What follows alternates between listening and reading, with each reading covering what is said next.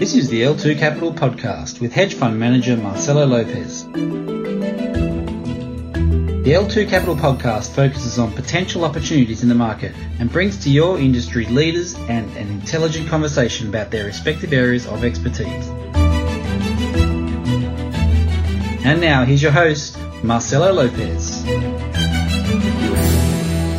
Hello everyone and welcome to the L2 Capital Podcast. I have the pleasure to talk today to another hedge fund manager, famous for his out-of-the-box ideas, Harry Kupperman, also known as Kuppy. Kuppy is the founder of Praetorian Capital, and like me, he's always on the lookout for great asymmetric investment opportunities. So Kuppy, welcome to this program. It's a pleasure to have you here. Hey, thanks for inviting me. I really appreciate it. My pleasure. So could you please tell us a little bit about yourself and Praetorian Capital? Oh, wow. Where should I start? I'm an investor who looks for asymmetric opportunities. I feel like most of the equity markets roughly fairly priced or slightly overpriced. And the opportunities are in the weird, esoteric, funny sectors of the world that no one's following, or they have this yuck factor to them that forces people not to want to look at them. And I feel like a lot of these potentially have big upside. You know, I'm not the type of guy who says, I'll buy this stock at 10 because I think it's going to 12. I'm the type of guy who says, let's buy this stock at 10 or whatever, because we think it's going to 100. And sometimes it works, sometimes it doesn't. But if you protect your downside, you get enough of those that go up. And I write a blog, Adventures in Capitalism, where I talk about what I'm buying and what I'm investing in and what I'm thinking about. And we've had some pretty big winners there over the last few years, lots of doubles and triples. So that to me, I also run a hedge fund. It's an old school hedge fund,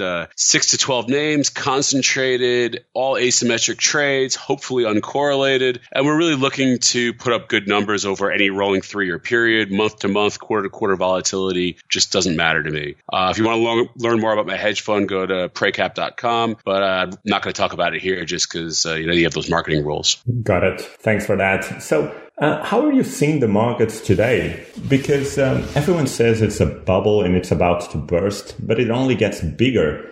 Do you see a crash, or will central banks try to avert this and print even more money? What are your thoughts on the markets today? So I really thought we were going to crash this summer, fall. I mean, I think the market thought we were going to crash, and we didn't crash. And why did we not crash? It's because they did not QE3, 4, whatever. I lost track which number it is. But that when you print money, you can prop up the markets. I do think we're still going to crash. I think there's two factors driving that. On one side, I think the Ponzi sector is bigger than people think it is. And the Ponzi sector is kind of freezing up, where if you're an owner of Ponzi stocks in the private world, you only put money in because you think there's some sucker who's going to buy it from you in an IPO or, in a secondary offering in the public markets. But what we've learned is that these things are worth a lot less than anyone thought. So to put money in, you have to put it in at a discount to where you think it's going to price, which means that guys who already own the shares are going to take write-downs. And with debt in the system, no one wants a write-down. So you have this situation where no one wants to put new money in, and the existing investors don't really want to put more money in because you got to put billions of dollars a year into these things just to keep them going. And keeping them going just kind of means that they lose more money. So you have to put more money in. It's this good after bad. So I really do think that it might not be today or tomorrow, but the whole system is freezing up, and I think you're going to see a lot of capital. And coincidentally, I think you'll see that a lot of the jobs created, a lot of the house price, just a lot of the economy is tied to fake stock options and fake valuations in these things. And when people see the write-offs and, you get a stock wrong, maybe it drops 20 or 30%. When you have a business that's structurally unprofitable, it's going to drop 100%. And dropping 100% from a multi-billion valuation is a lot of money times hundreds of these things. But the other thing I think is going to happen is you're going to see an uptick in inflation. And as inflation starts ticking up, and it already is ticking up, I really do think you'll see the central banks finally lose control of the process, where they won't be able to keep stimulating. And it's not just stimulus, it's incremental stimulus to keep the thing going. And if they can't keep stimulating and they slow down the stimulus, or maybe even going in reverse again to stop the inflation, I think you can have a world of pain. I think the two things are going to kind of collide. It wasn't a 2019, I've stopped out of my shorts and lost a couple hundred bips, no big deal, but I'll take another shot at it at some point. And I think we'll know pretty clearly when it's going to blow again, or almost blow. Yeah, I had that impression late last year, but anyway. Now, you mentioned something interesting, and one of the things I always thought of is that private markets are way more efficient than public ones, simply because you have two sides who are really well advised by professionals. But this seems not to be the case anymore. Today, the private markets are valuing companies at much higher price than the public markets, maybe with the exception of Tesla. But anyway, this week we were surprised with the offer from KKR to buy Walgreens at a price probably higher than $60 billion, making it the most expensive buyout ever. And there's the likes of SoftBank, which is buying everything and anything at whatever price. So to be more specific, what do you think will come out of this private equity mania? I think you have to look at why there's a premium to private versus public. And I really do think it comes down to mark-to-market risk. You have pension funds and other allocators, and for a very long time, they've just bought an index fund or they've bought individual equities, but there's volatility to that. And increasingly, I think people don't want to show volatility of any type. The world has just, for whatever reason, decided that they're anti-volatility, and especially that institutional world. So rather than owning Walgreens on the stock market, where you're going to buy it at a cheap valuation, in theory, to what KKR is paying, people would rather buy it with a few turns more debt in a private market at a higher price. Why? Because it's now just going to be marked to a model, and the model is going to slowly increase every year. And so what you've done is you've eliminated the volatility of owning the stock. Oddly, you're actually paying more for it. Plus, you're increasing the risk because you're putting debt on it. But assuming Walgreens continues to grow or produce cash flow and amortize that debt, I mean, the IRR will be reasonably okay, I guess, but it still doesn't make any sense why no one wanted it last week at a cheaper price. Then the smart guys are willing to pay at a higher price. And it's all because of this issue of a pension fund can't showing that volatility to their people who monitor the process, their stakeholders, whoever they may be. Got it. Okay. And the likes of WeWork, do you have something to say? I think SoftBank will probably have to do another down round at some point in the future. Oh, for sure. For sure. I was laughing here because I saw the slide that Masayoshi Son put on the screen with the EBITDA going down and then suddenly going up without any numbers. I say, oh yeah, that summarizes the markets today. Yeah, that summarizes them. It looks like a first-year B-School presentation. They are selling the Wave Pool company, though.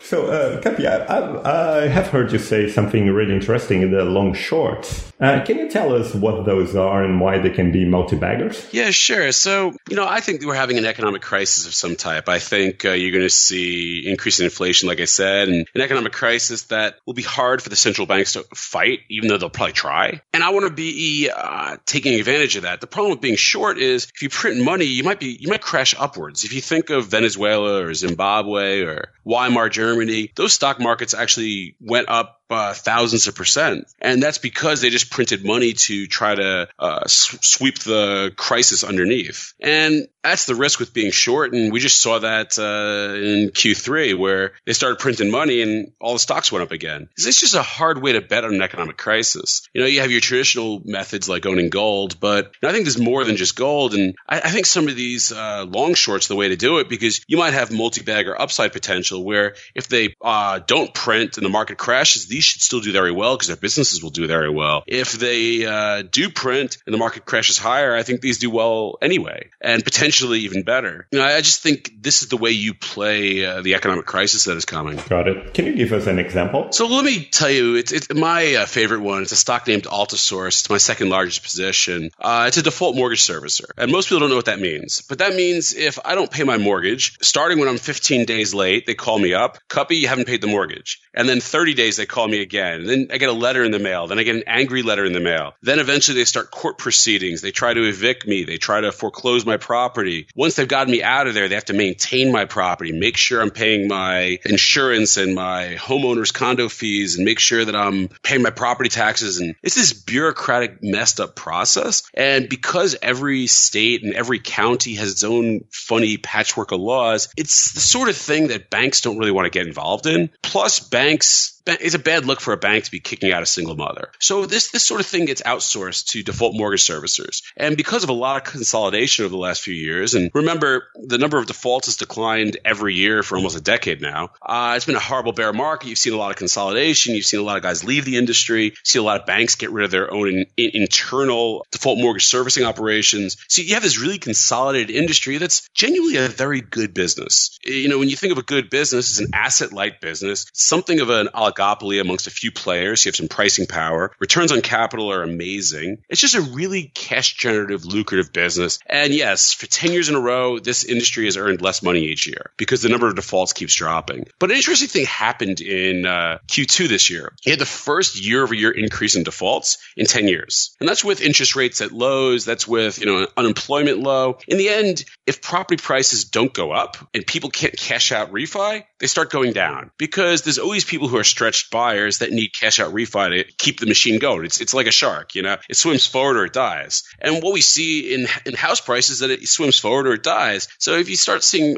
property prices stagnate, you see an increase in defaults. If you see property prices decline, you see a bigger increase in defaults. If you see something bad happening in the economy, you see a bigger increase in defaults. And, Q3 interest rates dropped quite a lot. There was some more cash out refi. The number of defaults declined again, but interest rates backed off again in the last couple of weeks. I think we're going to bounce along the bottom here until the crisis starts. But, anytime you could buy a company at 10 years cyclical lows of earnings, and I think Altisource, which right now, what's the market cap? It's a 280 million market cap. I think they earn in cash flow around 100 million next year. So you're paying 2.8 times cash flow for a business that has been shrinking for a while. I think it's probably going to be growing next year. At worst case, it shrinks a little, depending on what Ocwen is going to do. Ocwen is their biggest customer. But you're paying 2.8 times for a very high return on capital business. What we've seen in the rest of the market is that asset-light service providers, 15 to 25 times. I mean, this could be easily a 10-bagger just if it could prove that the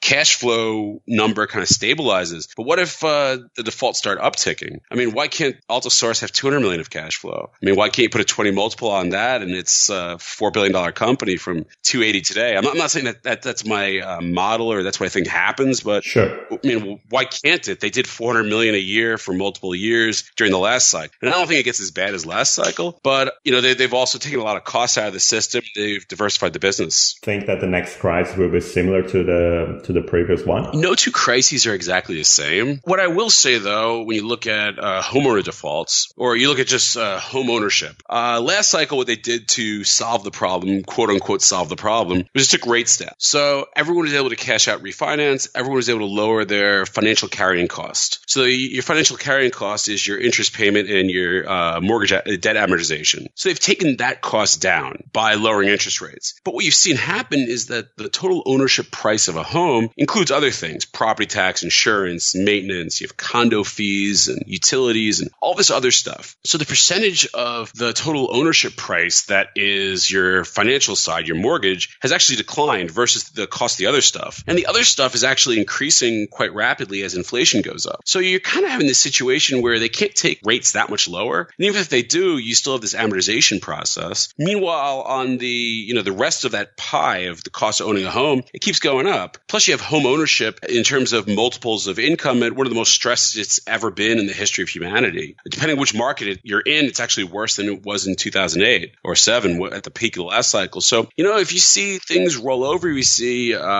inflation pick up a little. I don't think the Fed has as many tools this time to keep people in their homes. And it's very political. They'll try everything they can, but, it can be reasonably bad. I mean, the thing about last cycle is that a lot of defaults cured themselves because rates went down. It's harder to have cures this time. I just don't know what it looks like, but I just know that we're way below trend line in terms of default rates right now, looking at this from a 25 or 50 year historical numbers. So if we just moved back to trend line, I mean, I think Altisource is a couple $100 stock. And I like these sort of situations where you can look at an industry that, it's had a bad run for 10 years because defaults are down, but you can look at it and see that it's cheap, but you could also construct a macro view that says that, there's a tailwind because stocks stay cheap forever. That's just been what I've learned. You need a tailwind that unlocks it, or you need some sort of catalyst event like a buyout or something like that. But when you have a macro tailwind, you can get huge, couple 100%, maybe 1,000% returns. And especially when you're in asset-light business like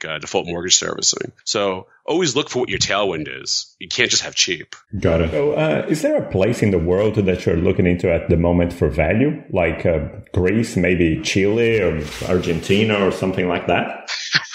No, everything's overvalued. I mean, I'm sure there's going to be value in Argentina. I'm sure there's value in Chile. I'm no expert in those markets. I really can't give you enough color. I've really pared back my Greece exposure. I'm up 20% in a few months. And it's one of these things where, I don't know, in the end, the Greek economy really relies strongly on tourism. And when the economy goes bad globally, and every metric I look at, every PMI, everything you can look at possibly is rolling over. Well, what's the first thing you cut when you have no money? Your tourist budget. So if that's such a big piece of the economy, then it's going to get hurt too. And I don't know, I just don't see the opportunity there. If I had to say where I'd go look, I think the best sectors right now are in commodities. Unfortunately, they go down every day. So every time you look at it, it's a little bit cheaper. But I think the best opportunities right now are commodities. There's been a real dearth of new supply in most industries, and commodities is this monolithic thing. So you have industrial commodities, you have energy, so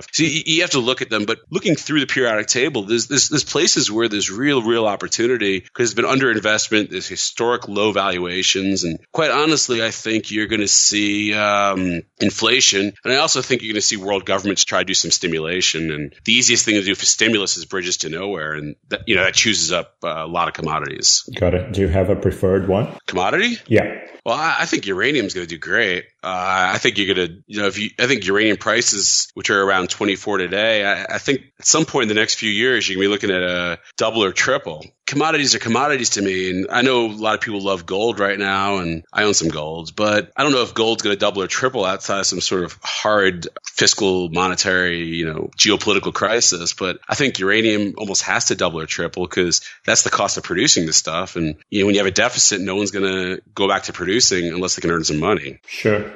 And you also participated in the last uranium bull market, right? Oh, yeah, that was great. Can you tell us what happened at the time and how you played it? So the last uranium bull market was... So just taking a step back, I follow a lot of commodities. I love these commodities that have very long, drawn-out bear markets where the price of the commodity is below the cost of producing it. Everyone goes bankrupt. People stop producing. You have huge deficits, and no one really cares. And uranium was one of those where you had basically this Russian weapons-grade uranium flooding the market because of a deal the U.S. made with the Russians. And so it effectively bankrupted everyone in the industry, or almost everyone.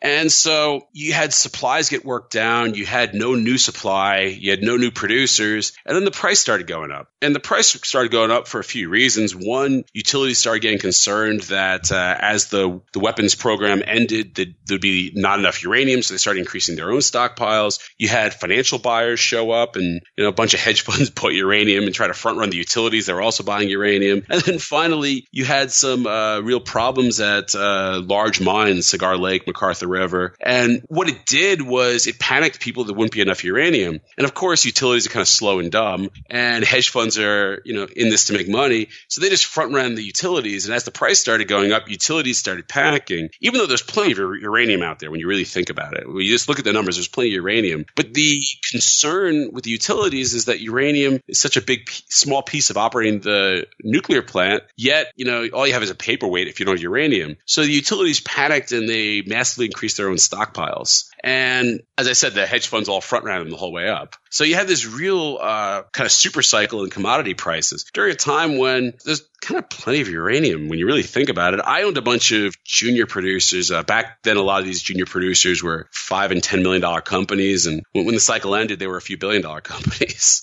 It was quite great. I owned 5 to 10% of most of them. There was 9 uranium stocks when I started this, when I started investing in uranium. And I was just under filing limit on all of them, except Cameco. It was just a great run. I think this cycle is going to be different because this cycle you have true deficits. There's still above ground stocks, but they're getting run down pretty fast. And I think the difference this cycle in terms of how to play it is I think you should stay away from the juniors because a lot of them are quite fairly valued or maybe even overvalued. I mean, it's kind of hard to think that you can have a non-producing junior with a couple $100 million market cap. I don't care how good the grades are. Another kind of commodity. What are your views on shipping? I think we're in about the second inning of a super cycle in shipping. Just going back to, what I said about uranium or other commodities, and I really do like cyclical industries, is that you look at these and you need to have a process where everyone goes bankrupt. There's a winnowing of the industry. There's a crisis. A lot of capital gets destroyed. And that's shipping for you. For 10 years, everyone lost money. That's because people ordered too many vessels, 2006 to 13 or so. And just vessels kept hitting the market market until about 16, 17. And then no one ordered any more vessels because they had no more money to order vessels with. And what you've had now is a lot of scrapping. You've had increase in demand because shipping transport volume grows every year, and it's kind of caught up with the existing supply. But what's quite unique is you have this gating function called IMO 2020. IMO 2020 says that going forward you have to burn low sulfur fuel that has 0.5% sulfur, or you can install a scrubber. And there's been a lot of debate as to the effects of IMO 2020 and if scrubbers are the right trade. And I don't want to get too deep into the weeds on that because I honestly don't have that strong of an opinion. What I will say, though, is that it is a gating function. And I think you'll see a lot of older vessels that are marginal vessels getting scrapped. I think you'll see vessels that are older do some slow steaming, so they take some supply out of the market. I think you see a lot of disruption and chaos. Think of it this way. You take your car and you put diesel in it, and it's not a diesel car. I mean, just think what happens to your car. And I think you're going to see a lot of that as people start using VLSFO blends when, they haven't really thought through the implications. You can see ships stalling out. You can see lots of lack of fuel in ports. I think you're going to see a lot of chaos. And chaos is very good for shipping. The other great thing about shipping is it's a way to play geopolitical volatility. I think we're entering a cycle of increased geopolitical volatility and balkanization. And it's not just Trump kind of tweeting at people. It's every other country having their own little balkanization and, changes in trade routes. And every time you change trade routes, you make things less efficient, which means you need more vessels, which puts upward pressure on charter rates. So we're in a situation, and, a lot of these shipping stocks have now doubled. I've been talking about shipping on my blog since the start of the year. So, if you bought pretty much anything, you doubled your money. But I think we're in the very early stages because while charter rates are up and these guys are now covering their cash costs, they're not really making any money. They're certainly not making enough money to pay down much debt and definitely not enough to start buying new vessels. Don't forget, when you have a vessel, that amortization, the depreciation is real. It's not that something that you can just add back and ignore. In 20 years, your vessel gets scrapped or maybe even less. And so you've had a lot of these vessels that have already used up a lot of their depreciation potential, and people need new vessels at some point, but they're not making enough money to replace the vessels. And so I really do think that you're going to see charter rates go up quite a lot more. I think IMO will be the catalyst that pushes rates up. And if you look at past shipping cycles, these things don't just double. I mean, they don't usually stop at 5 times. They go to 10 or 20 or more. If you look at the last cycle, you had companies like Frontline that were 50 baggers. And we're talking about 50 baggers on multi-billion-dollar companies. So there's a lot of value created here. And I just think it's the best place to be. My largest position is a company called Scorpio. They're a product tanker company. They're the largest pure play product tanker company in the world. And IMO 2020 will increase the demand for low sulfur fuel. The low sulfur fuel goes on a product tanker. I assume that rates will go up quite dramatically as a result, and I think Scorpio will make a lot of money. Awesome. The tankers are the preferred way to play this? Yeah. I mean, look, I think every sector of shipping will do well. Car carriers and dry bulk, it'll all do well because the same factor in IMO 2020 is at play, where older tonnage gets scrapped. But what you're going to see with product tankers is that the need for moving diesel and MGO, and I think you're going to see a large increase in the demand side there, which should dramatically push up charter rates well beyond what you're going to see in, say, dry bulk, where maybe demand actually doesn't grow very fast. Dirty tankers may actually see some demand destruction as less high sulfur product gets moved around and more low sulfur product. I really think you're going to see it there, and then in LPG, which has already done quite well as well. But when you think about this, just to show you the operating leverage on a company like Scorpio, if LR rates are about 50,000 and MR rates are about 30,000 over the course of the year, Scorpio makes $25 a share. That's cash in your pocket. It's a $30 stock today. Will rates get there? It's hard to say, but rates were well past there last month. They've pulled back a little this month. I expect they spike again into winter just because you have a strong seasonal in the winter. Sure. I don't know. Maybe they make $10 this year, so it's 3 times. But you're coming into this company even today at a discount to net asset value. And given the high returns on capital, it really should trade at a premium to net asset value. Got it. So, Kapi, again, it was a pleasure to talk to you. Thanks for coming to this program. Yeah, happy to. And it's good to know that I'm not alone in my views. Which views? Well, all of them. The SoftBank, the private equity mania, the shipping industry, commodities, pretty much all of them.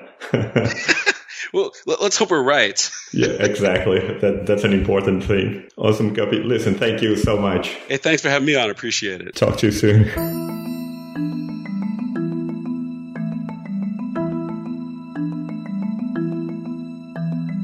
If you like this podcast, feel free to forward it to your friends and colleagues. We appreciate your time, support and your feedback. You can follow Marcelo Lopez on Twitter at MALopez1975. The information presented here is not investment advice and should not be taken as such. You should do your own due diligence and consult with your financial advisor before doing anything suggested or mentioned in this podcast. L2 Capital and its partners will not be liable for any losses that occur in doing whatever is discussed in this podcast.